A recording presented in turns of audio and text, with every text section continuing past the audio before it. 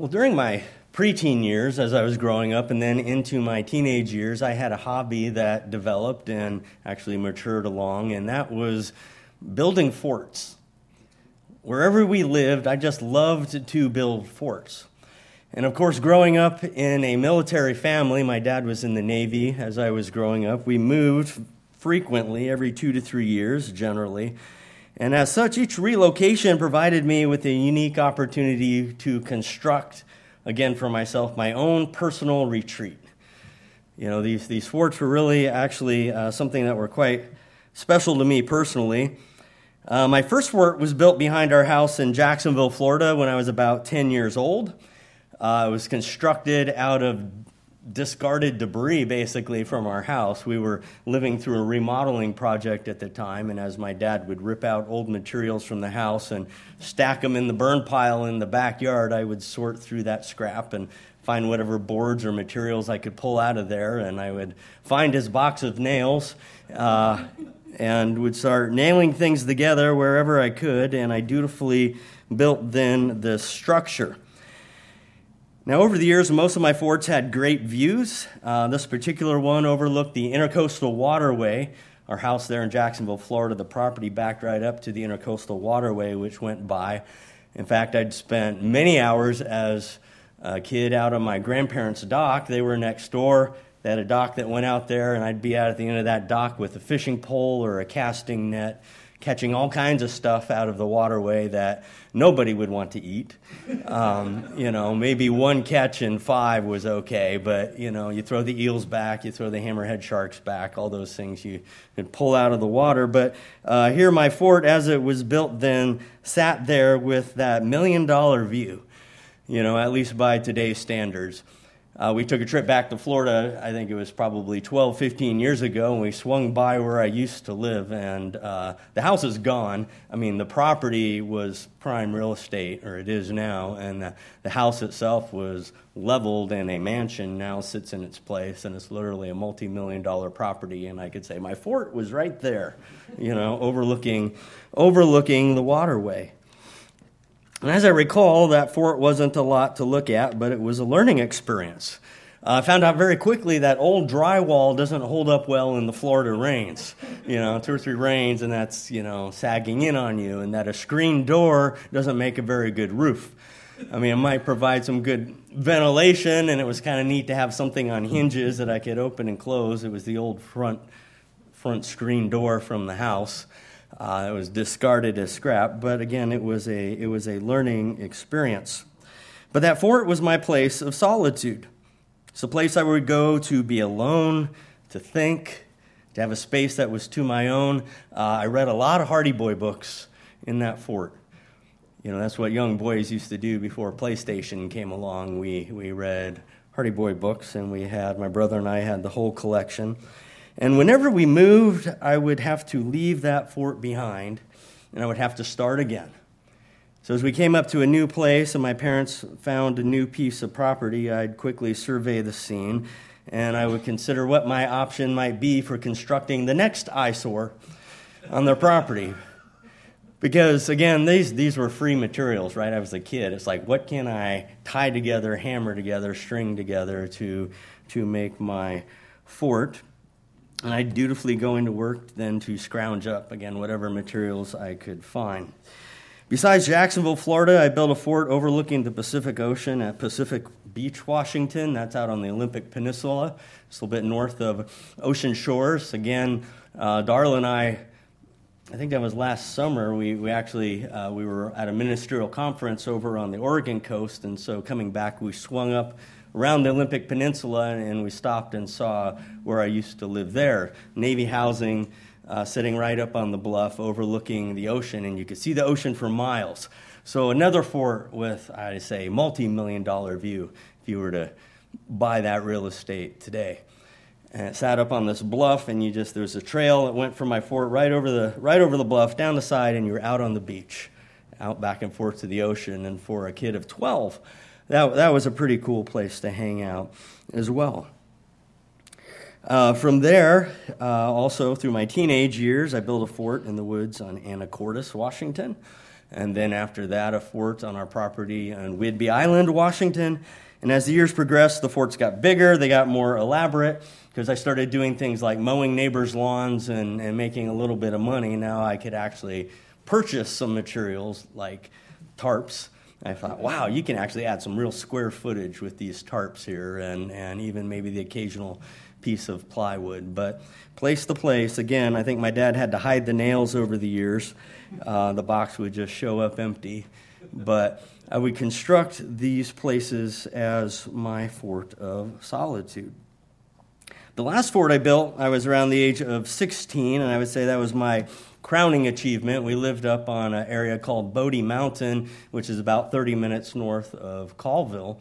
After my dad had retired, they bought 40 acres, and it's, you go way down this country road, then you go way up the mountain along this dirt road, and then when the road ends, that was our driveway, and we were up there. And so it backed up to this hill on wooded hill on Bodie Mountain, and my place for the fort then was about a quarter mile up behind the house on the hill. Found out this leveled out spot where construction could begin.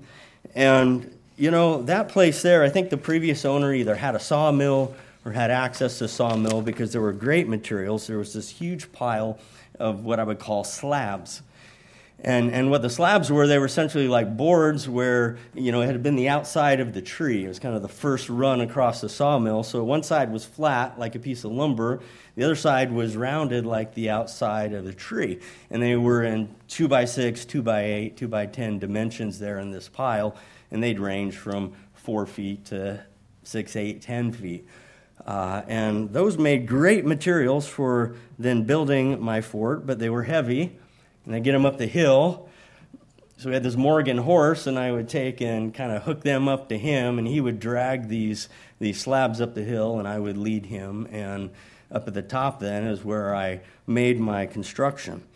And what was great about that was, you nail these slabs up, and from the outside, it looked like a log cabin, right? All the rounded outside. And I even built a wood stove, made a wood stove in this fort. I had an old 5-gallon metal oil can, and I cut a door in it, and I had a hollow pipe. I think it used to go to the antenna. People used to put antennas on top of their house, and that was the chimney pipe. And I could go up there on a cold winter day, and I could get in my fort, and I could build a fire in this little wood stove, and the little curl of smoke coming out of the chimney, and I could just sit there in quiet and watch the snow.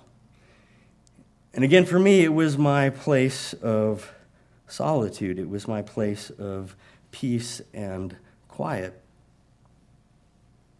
Again, that was the appeal. Why? In one sense, why would I go through all the effort of building all these places? Part of it was the satisfaction of building something with your own hands, but the other thing was a place that was, for me, was peace, was quiet. I could get away from it all. I could think and certainly be alone.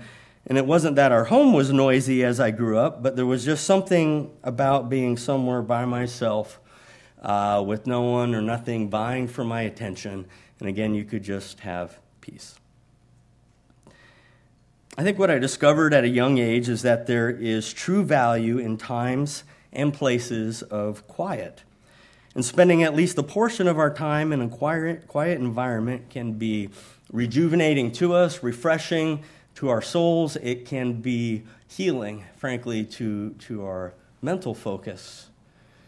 And it is a blessing to our relationship with God. And so I'd like to talk about that a bit today. The title of my message is Quiet Times and Places. Quiet times and places. What priority do you and I put on devoting a portion of our life to going to quiet places and having quiet times alone with God?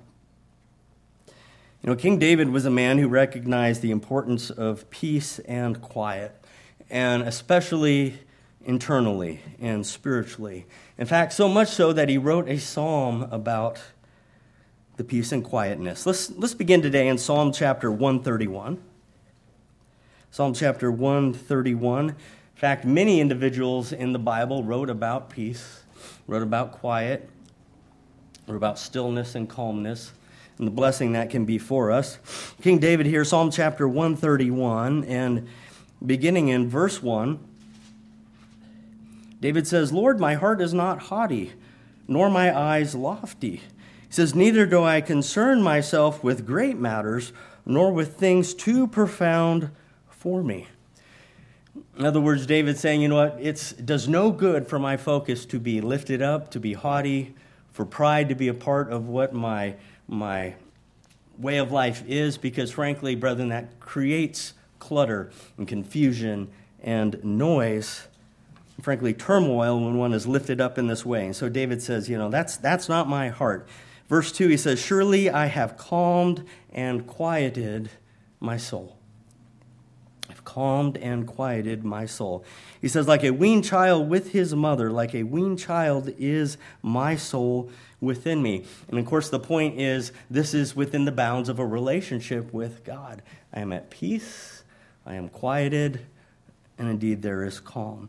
Verse 3, O Israel, hope in the Lord from this time forth and forever. And so this is a song of ascents. It's a very short psalm. And as the heading probably in your Bible says, a song of ascents. It's one of those psalms that was sung as a song as they went up in the pilgrimage feast to Jerusalem. And it was a song of, my heart is at peace, and there is stillness, there is quietness, and again, the ultimate expression of that comes from a right relationship with God.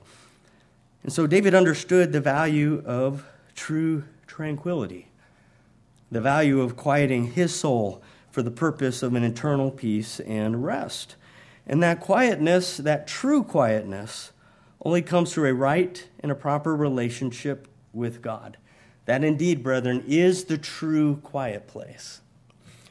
And I want to say that again. A right and a proper relationship with God indeed is the true quiet place. But you see, it has to start somewhere. It actually needs to begin with us being able to quiet our environment so that we can have that peace and quiet to reach out to Him and to communicate. And then that quietness truly which comes from God will be the result. Do you ever feel like things are just a bit too loud around you? Too much constant noise, constant commotion. And it maybe doesn't have to be chaos. It maybe is just, the radio's always on, or the TV's always on, or there's always some sort of noise going on in the background that you never really get a rest from. And again, it may not be intense in volume, but maybe it's intense in consistency. And maybe when you're even trying to quiet yourself, you're like, I'm trying to have some peace, and yet this carries on. We live out in the Spokane Valley, and just a couple of miles away from where we live, they're constructing a roundabout, and it's a intersection actually on Trent and Pines, and the railway runs through there, the train runs through there, and it hangs up traffic, especially around rush hour, because every 5 to 7 minutes this long train comes through and the arms come down and the traffic stacks up. So they're building a roundabout there for the traffic, and it will go down and under the railroad tracks. So they're elevating the train. They're putting a new bridge across the river that the train will go on. And, being in the Spokane Valley, sound will carry. And I can sit there in my office at what should be kind of a quiet time. And for most of the months of summer and through the fall, I could hear the consistent sound of the pylons being driven in for the bridge across the river. And, you might not even notice it in the commotion of everything else, but you just stop and be quiet, and I could sit there and I would just hear every 2 to 3 seconds, bong, bong, bong, as that pile driver is driving those pylons and, again, to elevate the train bridge and take it across the river. It's a noisy world that we live in, and it's sometimes hard to get away from the noise and from the commotion. And we also live in an age of connectivity. You notice when the service started and Randy was scrambling for cables and Laura was working, and we're in an age of connectivity, right? So Mike Imes says, we got a blue screen, coming across on the webcast. And I said, well, Randy's switching cables. And then Connor's wife Jennifer at home, and she posted the chat group. There's no picture on the screen. They're working on it, right? We're in a connected world. And I was just telling somebody this morning, I said, I've got to silence my phone at night because I'm on a chat group here, and I'm on like 3 chat groups in West Africa, and they're 9 hours ahead of us, and my phone will not stop. I mean, I'll stand up here and speak, and it's buzzing in my pocket, and you start to learn to ignore it. But we are connected in the world, right?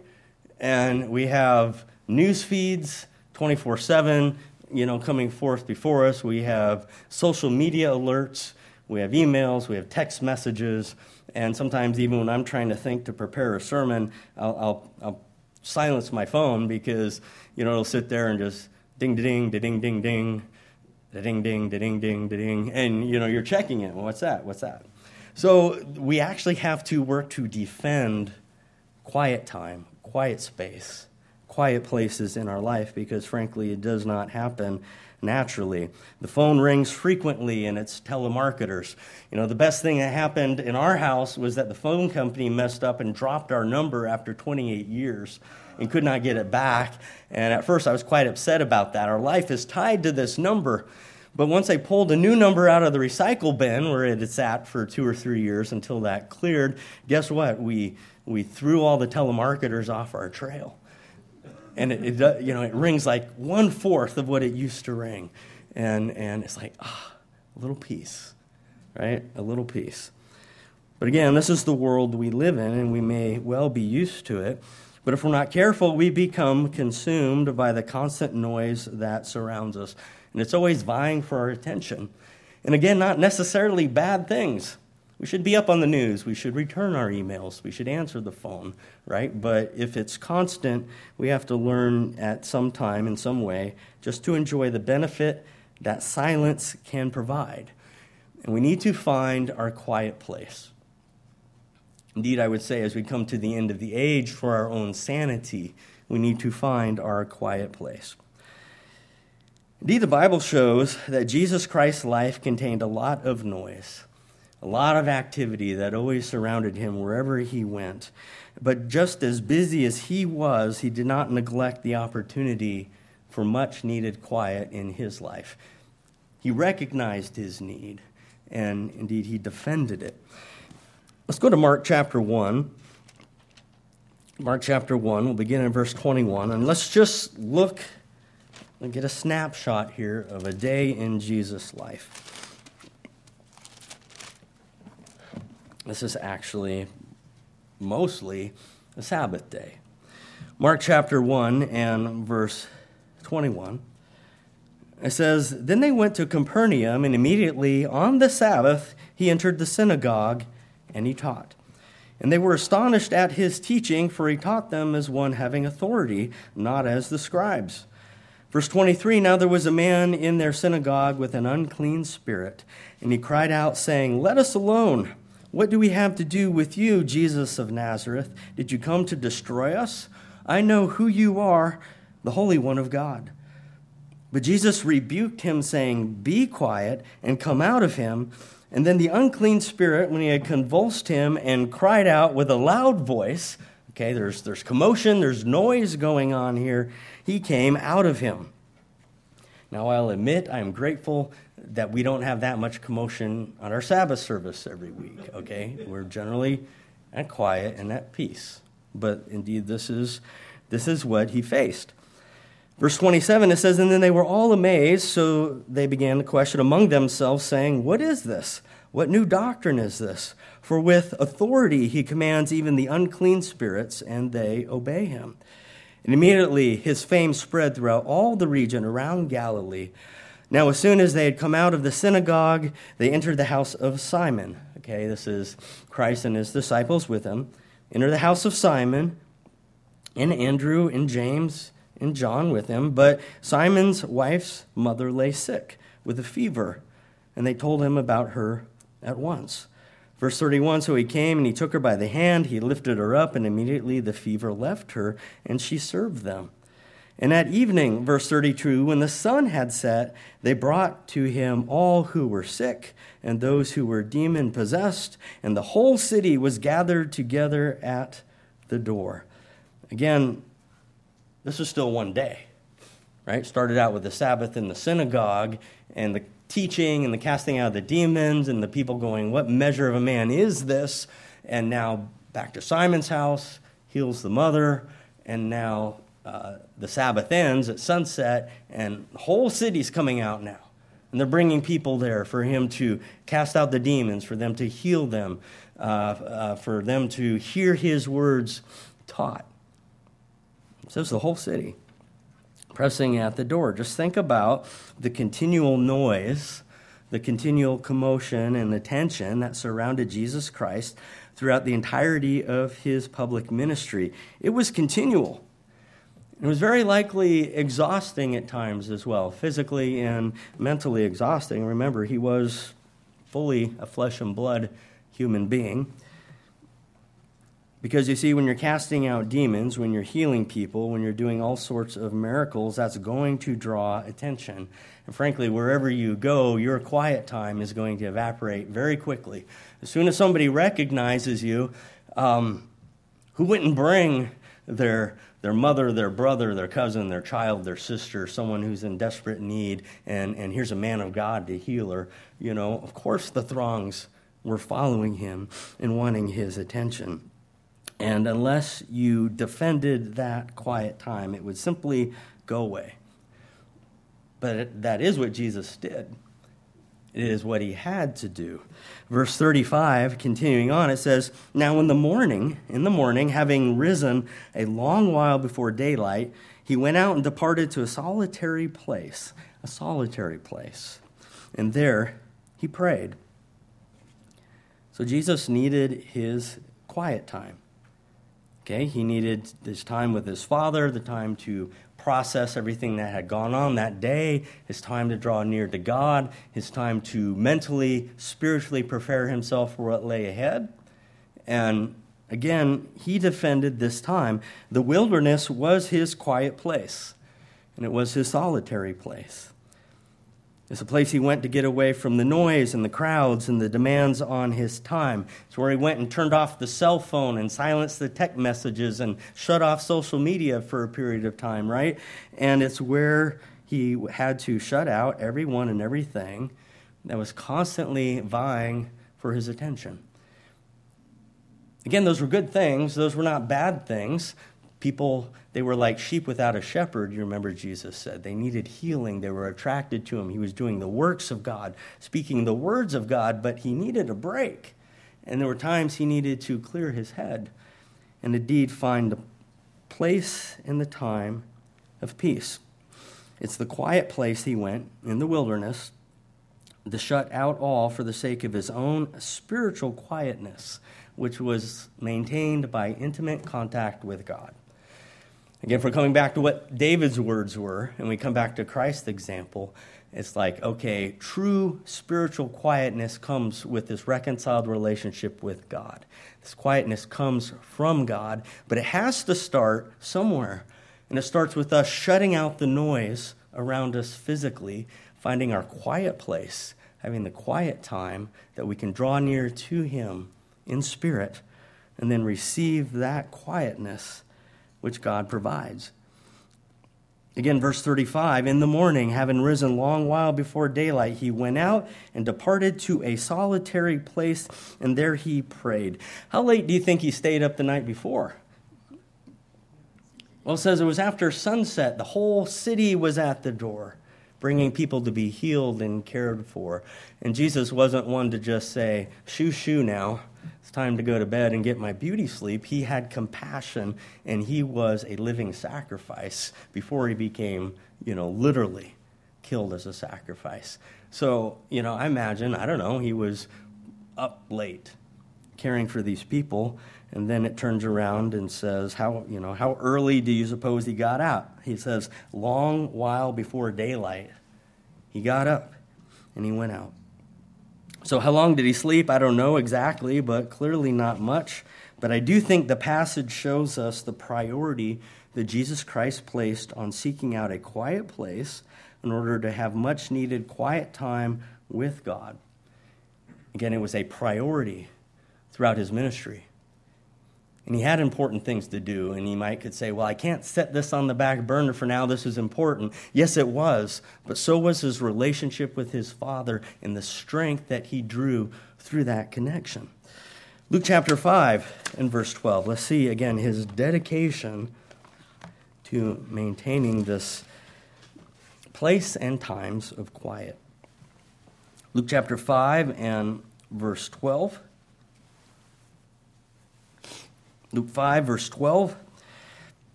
And it says, "And it happened when he was in a certain city, that behold, a man who was full of leprosy saw Jesus. And he fell on his face and implored him, saying, Lord, if you are willing, you can make me clean. And he put out his hand, he touched him, saying, I am willing, be cleansed. And immediately the leprosy left him." Verse 14, "And he charged him to tell no one," to just kind of keep it to yourself. He says, "But go and show yourself to the priests, make an offering for your cleansing as the testimony to them, just as Moses commanded." However, the report went around concerning him all the more, and great multitudes came together to hear and to be healed by him of their infirmities. So he himself often withdrew into the wilderness and prayed. Again, the focus of this message isn't specifically on prayer, although that plays a big part of this. But the point I'm highlighting for us is that Jesus had quiet places that he retreated to in order to get away, again, from that noise and the commotion around him, and to seek out the spiritual benefit that comes with a level of peace and quiet with his Father. And he defended that. It can be easy in our schedule. I think we all know it can be easy. Things are busy, things are piling up, and there's certain things that we kind of, maybe they seem flexible, and so we flex into that time. Some of that might be family time. Some of that might be quiet time with God. But we have to, at times, set defendable borders around certain things and say, I need this. And something that Jesus Christ needed. Someone who is as spiritually strong and close to God as has ever been, right, in the form of a human being. He needed this time, and he needed to defend it, and he needed to use it well. Quietness is important, brethren. We're built as physical human beings to need a level of quietness. Scientific studies have actually revealed a number of benefits related to finding peace and quiet. I want to quote to you from an article I pulled from goodhousekeeping.com, and it's titled, Why You Need That 5 Minutes of Quiet. It's published by Sean Anker, July 22nd, 2014. Again, goodhousekeeping.com. And under the heading of the negative side of noise, he says, quote, "Some amazing studies have been done on the detrimental effects of noise and the benefits of a little peace and quiet." It says in an Italian study from 2013, something as ubiquitous as the ringing of the subject's cell phones had the power to cause a spike in their blood pressure. Your phone ever ring and it rings and it rings and it maybe it's your cell phone and it says suspected spam, and you're right in the middle of something and important maybe, and it can have a way of putting you on edge. It says being surrounded by noise affects how well we remember things too. Another study found that in a noisy environment, say a crowded restaurant, short-term memory can become overloaded because the brain circuitry that processes recall as well as speech is the same one that handles noise. So if you have this constant drone of noise coming in, it's going to actually start to scramble out some of the processes that would naturally need to take place freely in the brain. He says, on some level, we know this instinctively. If you realize you're lost while driving, the first thing you're likely to do is to turn down the volume on the radio. And that's because the noisier your environment is, the tougher it is to concentrate and to find your way. He goes on to say, okay, what's the remedy to some of this? He says, commit to just 5 minutes. He says, quiet doesn't just enhance mental focus and happiness. If you're constantly distracted by the TV in the background and the sound of your phones vibrating against the table, you miss out on the tiny moments throughout the day when your brain could be off duty. Lose those moments, and you also lose the chance to process and integrate the things you've learned, the things you've heard, and the things you've done. He says, like a good belly laugh shared with a coworker or an insight you had during the morning shower. That's why it makes sense to give your brain some breathing room instead of filling every minute. Life's small moments can add up to something more meaningful when you give yourself the chance to reflect upon them, end quote. So sometimes a reflection, sometimes a meditation, just taking some quiet and processing what you heard. Processing, things that occurred throughout the day are very important. And the point is to find those quiet times and places to give your brain the important element of silence it needs to properly focus. And that's what Jesus did, right? That's what he did when he had to separate himself out from the crowd, go to a solitary place, go to the wilderness, and pray, and to spend his time with God. He needed to shut out all the noise, all the commotion, so that he could focus on God. Now, Mark chapter 6 also highlights the fact that Jesus found it important for his disciples to get away from time to time as well. Mark chapter 6, verse 30. Mark chapter 6, verse 30, it says, Then the apostles gathered to Jesus, and they told him all things, both what they had done and what they had taught. And he said to them, Come aside by yourself to a deserted place and rest a while, for there were many coming and going, and they did not even have time to eat. Jesus says, it's time to get away for a bit. It's time for a break. As these were the disciples of Jesus Christ. So wherever they went, and whoever heard them recognize, they had been with Jesus. And they're performing these miracles because they had the power of God working in them.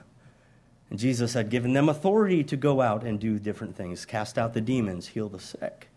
And again, as such with him, it was a magnet that drew people to them, such that they didn't even have time to see to their own personal needs like eating.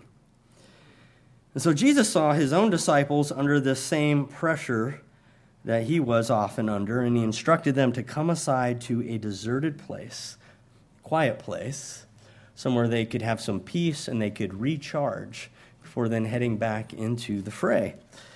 In verse 32, Mark chapter 6 still, verse 32 says, So they departed to a deserted place in a boat by themselves. It says, But the multitude saw them departing, and many knew him and ran there on foot from all the cities, and they arrived before them and came together to him. It's like, they're heading over there. You know how we can get over there? We're going around this way, and people saw, and they were excited, and literally what was supposed to be an excursion to find some peace and quiet, you arrived, and there were the multitudes, ready to greet them. I've been there before. Not to this degree, okay? Not to this degree, but there's been times where I've been in West Africa, and I just know, okay, this is a period of time where it's going to be person after person, and everyone's going to want a piece of me, and it is why I am there. Again, this is why Jesus was there, and these were right and good things, okay? So, it is why I'm there. But, for example, we had the leadership conference, the 4-day conference in August that Tim Pebworth and I put together. We had it in Ghana, and we brought together the leaders and the wives from English and French West African countries. We had over 50 people there. And it was 4 days of conference, 4 days of interaction and instruction. And I knew each morning when I got up that as soon as I walked out the door, it would be nonstop until my head hit the pillow that night. So there's times you just sort of brace yourself. You take a breath, and you're out the door, and then, someone comes alongside you on your walk to the dining hall, and you're talking there, you're talking in line, you're visiting with people as you eat. That's why we are there, to interact, to instruct. But there were times between the presentations and the short breaks and the interactions that there wasn't really a time for quiet. And I actually had a couple of times I tried to sneak off into my room. It wasn't too far removed, and I thought, well, I've got 10 minutes before the next session, and I'm just going to shoot off into my room and just I need to, discharge for a few seconds. And I'd go to my room, and I'd shut the door, and I'd kind of be quiet, and I would just start to have just a little piece. I'd maybe close my eyes and, Pastor, are you in there? I'm here. What do you need? That's fine. Okay, that's good. But the point is, this is what Jesus and his disciples faced on an ongoing basis, and you can do that for a time, but you can't neglect the quiet time that we need with God. So for me, when I'm there for the feast, when I'm there for a conference, I know even if it just comes in a moment or two, take advantage of it. Take advantage of a couple moments of quiet. Close your eyes, take a few deep breaths, say a short prayer to God, and it actually is a bit of a recharge. According to Healthline.com, it says a period of silence may help your physical health in several ways, including lowering your blood pressure. Just as that noise and the ringing of the phone can ratchet it up, silence can help to bring it down. Improving your concentration and focus, calming your racing thoughts, stimulating brain growth. I thought that was interesting. Each of these headings actually had a sub-article underneath them, and it actually showed how noise can actually debilitate certain areas of your brain that should be actively growing. I mean, we have a level of noise we can tolerate because we're supposed to. We're supposed to interact, but if you reject the silence and don't have it, you're actually missing opportunity for certain brain development to take place. Silence helps to reduce cortisol.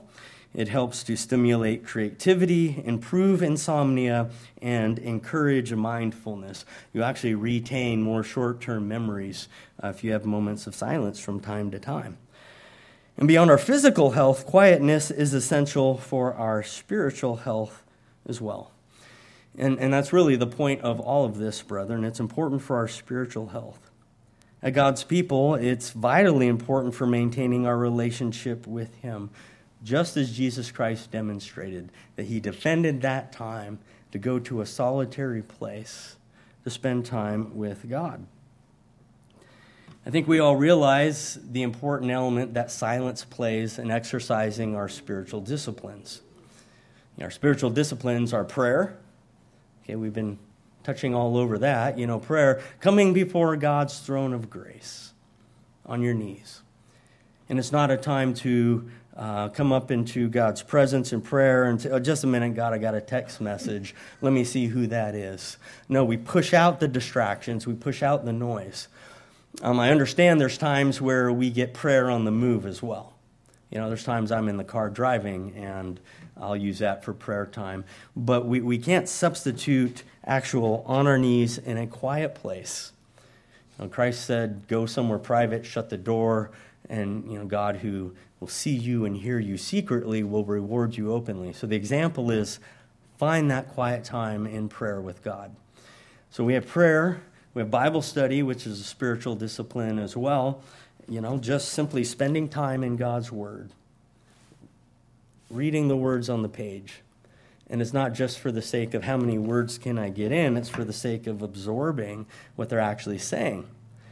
And for me, it's hard if there's all this noise going around to actually really get a lot out of what I'm reading. I'm a very one-track focused person. That's why I can't sing in a choir. Because if I'm trying to hold my part and there's somebody next to me singing another part, well, I'm sorry, I just jumped to whatever it is they're singing. I can't hold my part with them doing something different. So we have to have directed focus and attention in God's Word. So we have prayer, we have Bible study, we have fasting as a spiritual discipline. Again, that's not to be just something that is going on in the chaos of every day. And we have meditation.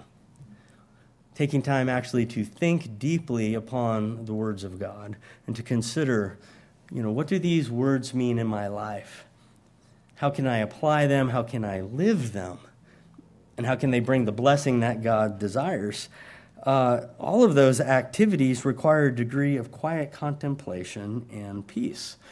And I would say, brethren, the real risk to us today as the people of God is not shutting out the noise, not turning off the constant buzz and commotion around us, because we live in a world full of, activities on demand. And as Americans, we tend to cram every moment full. And life can be full of lots of good things, and you could be watching the news 24/7. It's good to catch the news from time to time. You can be doing all these things, but we've come into an age where we can be constantly connected and filled with noise, and a great risk to us, I believe, is not just simply turning it all off, going to a solitary place, having quiet time, and drawing close to your God.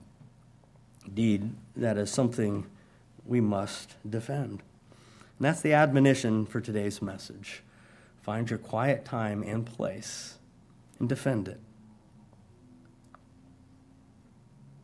In the Bible, quietness is often associated with righteousness. And indeed, it is the effect of righteousness reigning, either in a nation. If it's a righteous nation, guess what? The nation will be quiet. The nation will have peace. If it's in the life of an individual and the righteousness of God reigns in their life, there will be a spiritual quiet and peace within the individual. And it's a result of what God is offering us if we take on His holy, righteous character. If we allow that interaction with His Spirit, without distraction, He's offering us peace and He's offering us quietness of spirit. So it's no wonder that if we are a people in search of the righteousness of God, then that physical quietness would be the environment by which it starts. Pull in the quietness of your actual environment, draw near to God, and the spiritual peace and quietness of your spirit will follow. Isaiah chapter 30. Isaiah chapter 30, here the prophet Isaiah records one of God's invitations to the nation of Israel to simply be quiet. And the admonition, the invitation, comes at a time where Israel is in rebellion against God. They're going after false gods. They're doing their own thing. And what do you think that creates in the life of people? What does sin create? It creates noise. It creates disruption. And it's the opposite of that peace and calm. Isaiah chapter 30 and verse 15 then, "For thus says the Lord God, the Holy One of Israel," He says, "in returning and rest, you shall be saved." All right, He's like, okay, backsliding Israel, return to me and find peace and rest. And in that you shall be saved. All right, and He says, in quietness, you'll find confidence.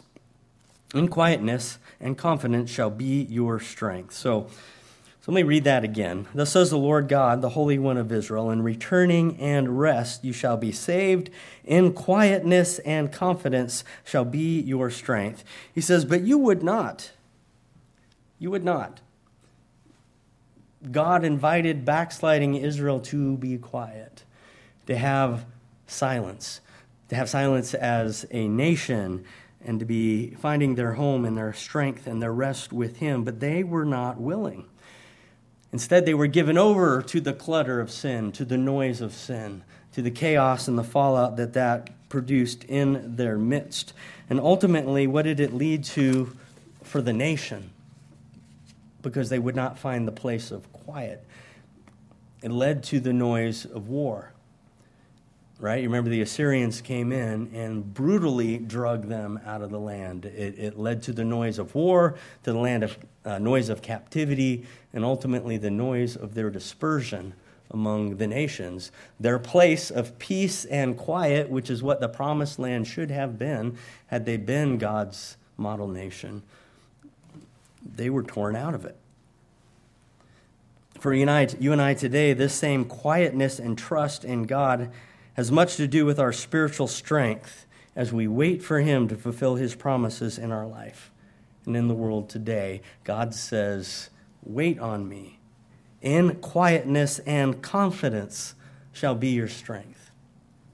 Okay, so we don't have to be loudmouthed and chaotic, and we certainly ought not to be living in the commotion of sin, but in quietness and confidence will come our strength. Indeed, if we put our trust in Him. And there's scripture after scripture after scripture that shows that quietness and trust is an incredible blessing to God's people. I'll just list a few of them for you. I won't turn to these, but jot them in your notes. Take a look at them. Psalm chapter 46, verse 10. Psalm 46, verse 10. Be still and know that I am God. Be still. Be at peace. Be quiet and have trust in Him. Psalm chapter 37, verse 7. Rest in the Lord and wait patiently for Him. Rest and be at peace. Be quiet. Have trust in God. Wait patiently for Him. 1 Thessalonians 4, verse 11, that you may aspire to lead a quiet life, to mind your own business, and to work with your own hands as we commanded you. Again, seek to live a quiet life. That's what Paul gave to the Thessalonians. Go after peace and quiet. Live it in your life. Lamentations chapter 3, verse 26, it is good that one should hope and wait quietly for the salvation of the Lord. Wait quietly upon God. Ecclesiastes chapter 4, verse 6. Better a handful with quietness than both hands full together with toil and grasping for the wind. It actually goes to our contentness in this life. Godliness with contentment is great gain. We do work.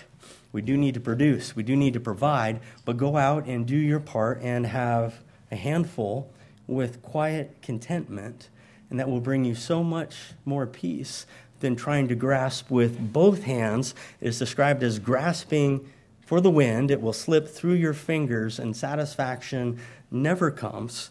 Better a handful with quietness than both hands full together with toil and grasping for the wind.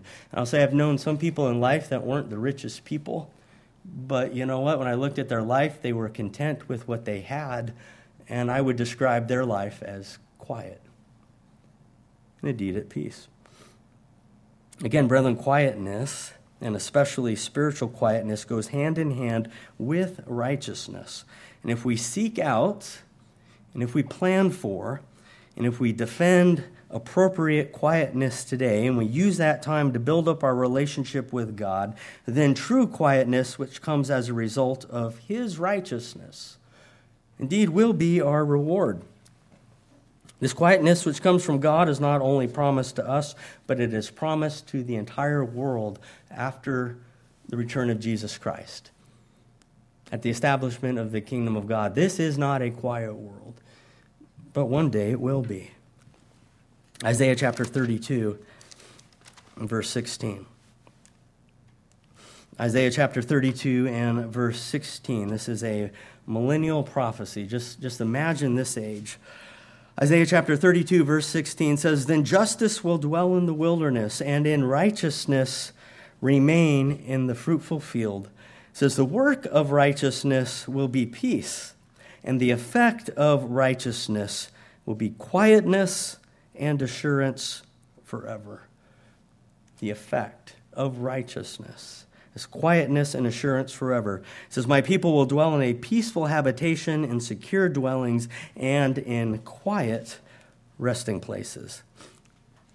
Again, quietness is a promised blessing of the age to come. And why will it be so? Well, because Jesus Christ will reign.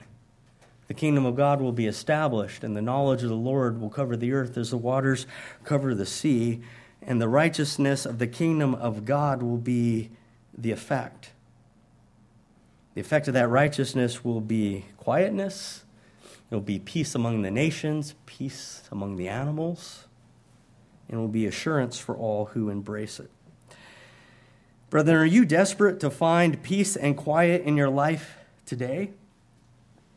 Does it always seem like you live in noise? There's always noise around you, and you're desperate for peace and quiet. Well, the good news And the beautiful truth of Isaiah 32:17 is that true quietness comes as we experience the righteousness of God's calling, of his commandments, and of his Spirit at work in our lives.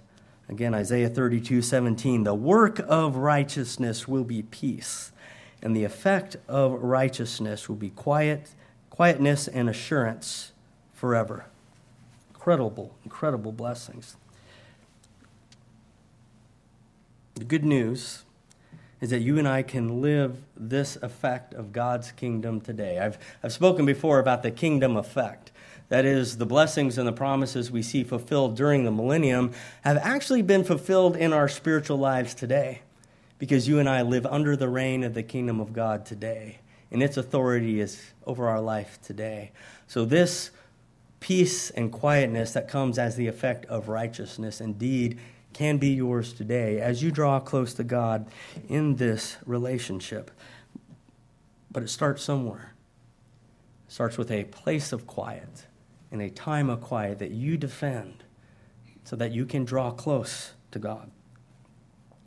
Brethren, indeed, the Bible shows that God ultimately intends to establish a quiet place in an area where quietness currently does not reign. And in fact, you would probably label this future quiet place to be among the most noisiest of places on earth. You can turn the television on right now, and it fills our screens, and it fills our news feed, and God says this will be a quiet place. Today, it is a place of war. It is a place of confusion. It is a place of death and despair. It is a place of destruction and of hurt and of pain. Noise resonates in a place that God says will be a quiet home. Zephaniah chapter 3 and verse 14. Let's see what God intends, not only for us, but again, the entire world one day. Zephaniah chapter 3 and verse 14 says, "Sing, O daughter of Zion, shout, O Israel, be glad and rejoice with all your heart, O daughter of Jerusalem." What does the nation of Israel look like today, this morning, right now? What does Jerusalem sound like? The Iron Dome, they're defending it, but it's shooting down incoming artillery, and it's being sent back as well, and it's decimating areas of the Gaza Strip. It is not a place of peace and a time of quiet. Verse 15, "The Lord has taken away your judgments. He has cast out your enemy. The King of Israel, the Lord is in your midst." Again, millennial prophecy. "You shall see disaster no more. In that day it shall be said to Jerusalem, do not fear. Zion, let not your hands be weak. The Lord your God in your midst, the mighty one, will save. He will rejoice over you with gladness and will quiet you. He will quiet you with his love. He will rejoice over you with singing." Again, the effect of God reigning as king in Israel will be peace and quiet over the land to a degree such as they have never known. This is the effect of a proper relationship with the righteousness of God. Quietness in the land, quietness in the lives of each and every individual. Isaiah chapter 33, let's conclude here today. Isaiah chapter 33. Again, when we look forward to what God has in store, it helps us to realize indeed what it is he's working out daily in our life today. Isaiah chapter 33 and verse 20. Again, a millennial prophecy. Isaiah 33, verse 20 says, "Look upon Zion, the city of our appointed feast. Your eyes will see Jerusalem, a quiet home."